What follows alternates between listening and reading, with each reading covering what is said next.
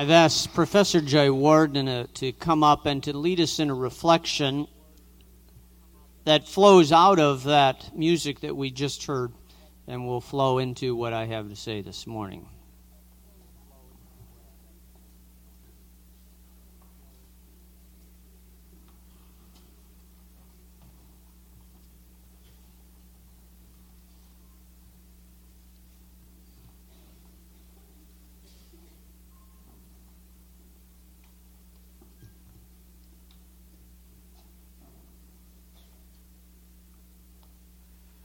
Questions and reflections regarding the nature of being a Christian.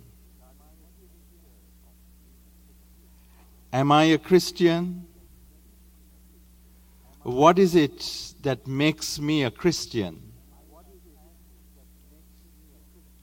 I have had a Christian conversion, a conversion experience. Is that a sufficient sign of a Christian? I'm a Christian believer. I believe in the scriptures and other Christian truths. Then conversion and belief. Are these sufficient credentials for being a Christian? I'm also a member of a Christian community. I may be a member of a church. I listen to Christian music. I choose Christian friends. I attend a Christian college. I may even like chapel and Dr. Gundry's tough courses. I am a Christian member. These are the three characteristics of most modern Christians: a conversion experience, belief in Christian truths, and membership. Dallas Willard, one of the well-known American Christian writers, finds this one of the most troubling aspects of most modern Christians. That includes all of us. This is what he writes. For at least several decades, the churches of the Western world have not made discipleship a condition of being a Christian. Contemporary American churches do not require following Christ in his example, spirit, and teaching, a condition for membership. While the Great Commission of Jesus calls for baptism into discipleship, modern Christians are baptized into membership only.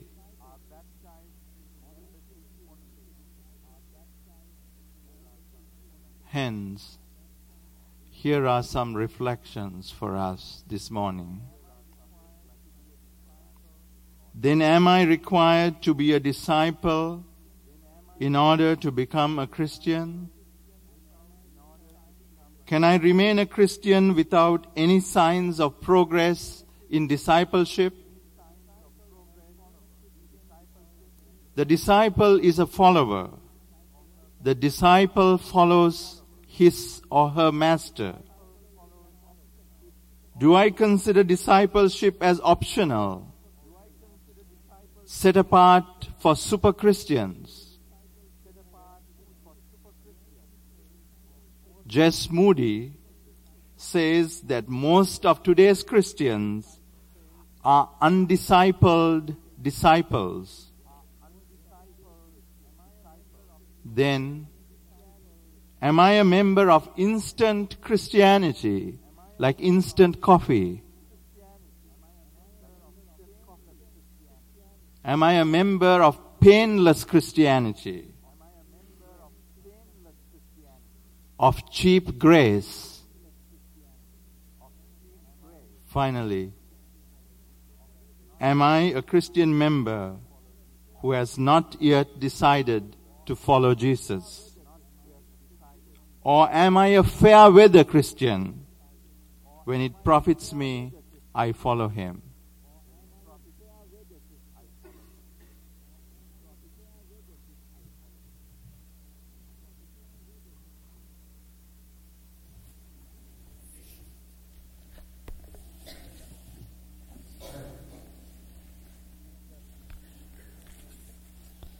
The New Testament reading for today is from 2 Corinthians, chapter 5, verses 14 and 15. For Christ's love compels us, because we're convinced that one died for all, and therefore all died. And he died for all so that those who live should no longer live for themselves, but for him who died for them and was raised again.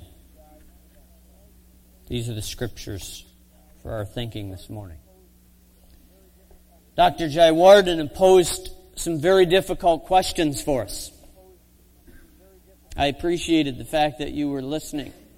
I hope you were answering the questions as he went through them, or at least wrestling with the questions as he went through them. About every 2 or 3 years I say what I'm about to say. And I've had alums from the last 12 years come back and tell me it may be the only thing they actually heard in chapel.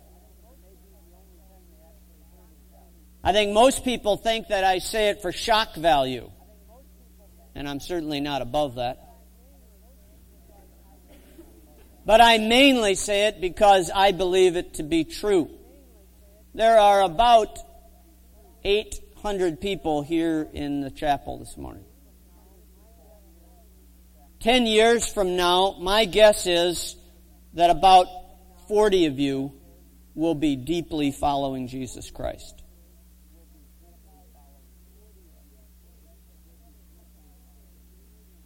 Now you think I'm just saying that. My guess is another couple hundred of you will be following him at quite a distance, but your lives will look quite Christian. But if we scratched beneath the surface, we'd find that you might be Christian, but as to following Jesus, beginning to look like him, think like him, act like him, feel like him, that there would be a distinguishing mark of Jesus in your life, might be questionable. Which will you be? You know, if you don't make the decision while you're here, I'm quite convinced that apart from a miracle of God, you'll spend the next 10 years, especially you seniors who are leaving, you'll spend the next 10 years of your life on a conveyor belt of career. And you'll wake up at about age 30, and some of you will be married, some of you will have children, and you'll say to yourself, we better get back to that stuff for the kids. And so you'll go back to that stuff for the kids. And so you'll start painting a thin veneer of Christianity over your life again, which had been washed away by the 10 years of seeking a career advancement. This can happen, by the way, whether you go into a so-called secular career or whether you go into full-time ministry. Part of my counseling over the years has been with pastors and full-time Christian workers who over the 10 years following college lost their love for Christ, but had wonderful careers. Were sought after to speak and to teach in places. You can be inoculated. Imagine for just a minute, in the midst of a plague, in the Middle Ages, if we could somehow, in the midst of all the death and dying, if we could somehow go out and inoculate people with just a little bit of life.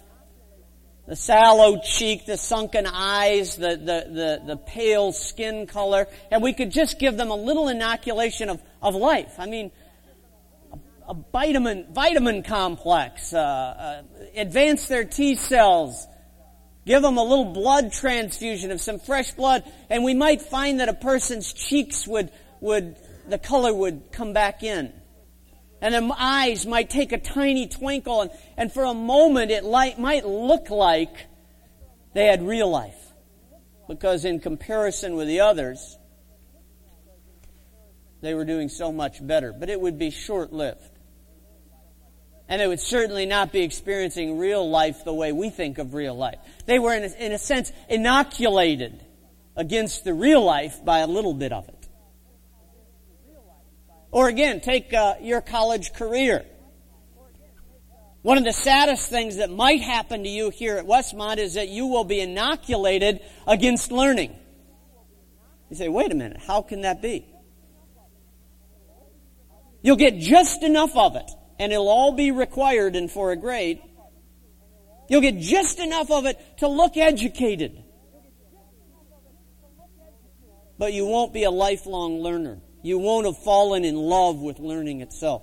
You will have read East of Eden by John Steinbeck. You might even be able to analyze it. In fact, you could probably tell about the themes. And in a conversation at work or at a cocktail party, you could say, Steinbeck was one of my favorite authors. And you'll be able to say that for 10 years and 15 years and 20 years without ever having gone back and read another Steinbeck novel in your life. Without having gone back and reread East of Eden for the pure joy of it. You'll look educated, but you won't be educated. You'll be inoculated against learning by a little bit of it. And the same thing can happen in the area of faith. That you could be inoculated against Jesus by a small dose of North American evangelical Christianity. Inoculated. A little bit of color in your cheeks. You can say John 3:16 in 1.7 seconds. You could even talk about the 4 missionary trips of Paul. And you might even be able to sort of trace them a little bit. At least you kind of know they go up around the Mediterranean and winds up in Rome. And you could probably talk about the Q source of the gospel theories. Or you could talk about some of the literary and critical problems of the Pentateuch. Or you could talk about Deutero-Isaiah. Or you could talk about the history of theology. All good things. You could have that much knowledge about Christianity and completely miss Jesus. You could be inoculated with our own 20th century North American Westmont type of Christianity in such a way that you could overlook Jesus himself. I was asked by a student the other day, I just made the offhanded comment that I've done over 1,000 chapels. I was adding them up. I do this at the end of the year. You think you have to come to a lot of them. 1,000 chapels. And this person said, what was your favorite chapel? And I thought, and it struck me immediately which one it was. It's a little embarrassing because it was in the first year. I guess it's gone downhill since. And the person that had come to speak at my favorite chapel had been lined up by my predecessor. So it wasn't even somebody I can take credit for. I'd never met the man until he arrived here to speak in chapel. He was a large, beautiful African man. He was from Uganda. He was about twice my size in every way. And his smile was about 10 times as big as mine. And his name was Bishop Festo Kavengere. He was the Bishop of Uganda. Uganda at that time had just come out of a long civil war where genocide had been practiced by a hideous dictator by the name of Idi Amin. Hundreds of thousands of Ugandans were put to death. There were killing fields all over Uganda. And Bishop Festo Kavengere had been exiled because there were so many threats against his life. He kept going back and living in the midst of it, and associates and friends and family were killed. And finally, his friends just literally made him leave the country. And he was here preaching. You know what he preached on?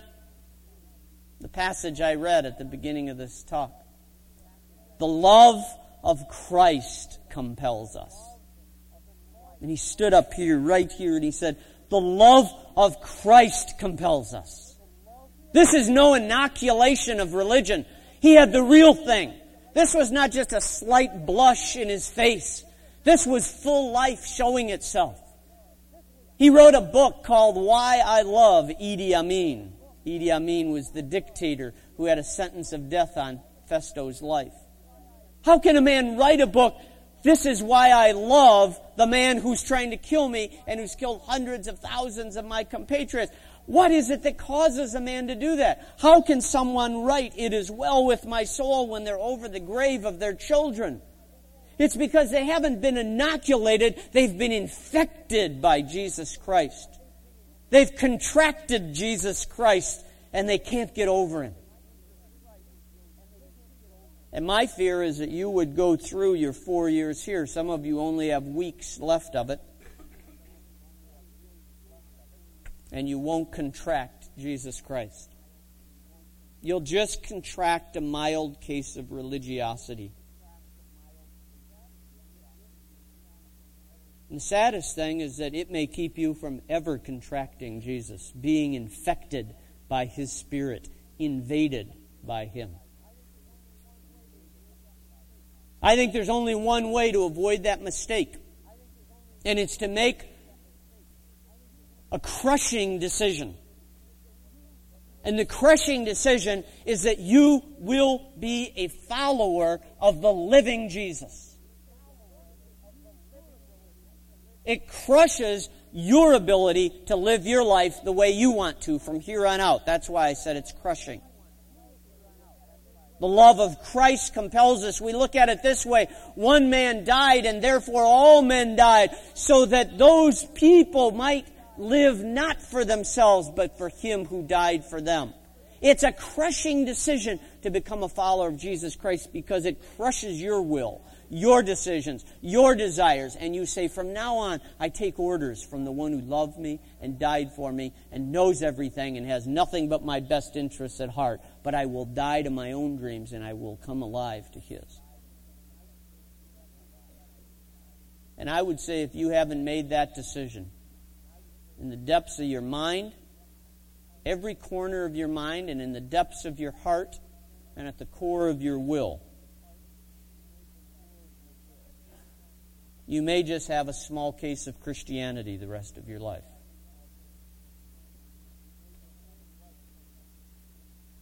As Diane White comes up to the piano, she's going to lead us in music for the last 15 minutes of chapel because I wanted you to have time to think about what I've said. But I want to read, before she begins, these comments from Oswald Chambers in My Utmost for His Highest.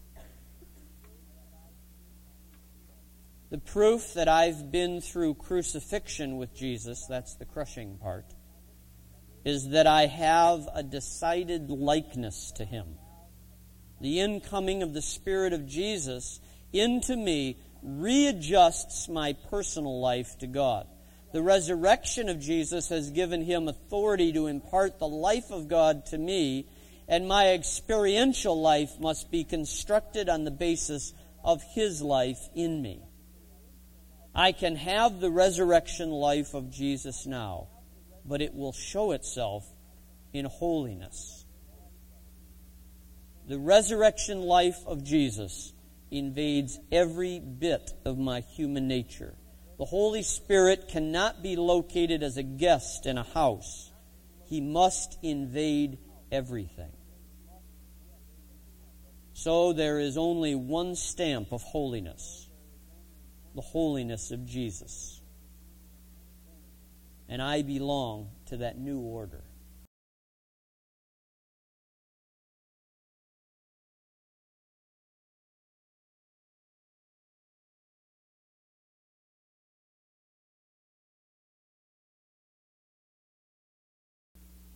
I want you to enter into a spiritual decision-making process between now and the end of the semester. Our last chapel of the year, for some of you, the last chapel of your 4 years, will be a communion service that's completely voluntary. Everyone gets chapel credit for it. And I would like you to use that, if it fits for your life, as a decision-making point where you drive a stake into the ground and you say, I will be a follower of Jesus Christ for the rest of my life. And I'd like that to be the only reason you come to that communion service. I'd like you not to discuss it with others. I'd like you to examine. You have about 2 weeks, 2.5 weeks, something like that, to examine your own heart and mind. That communion service may not be the way for you to make that decision, but I'm offering it to you as a place where you can say, I made this decision. It's crushing, it's irrevocable, but it's about life itself. I want to be infected with Jesus, and I don't ever want to get over it. So I'd like you to examine the cost of that decision over the next 2.5 weeks and come to that communion service only if that's your decision. Father, we thank you for this time of worship and reflection. In Jesus' name, amen. You're dismissed.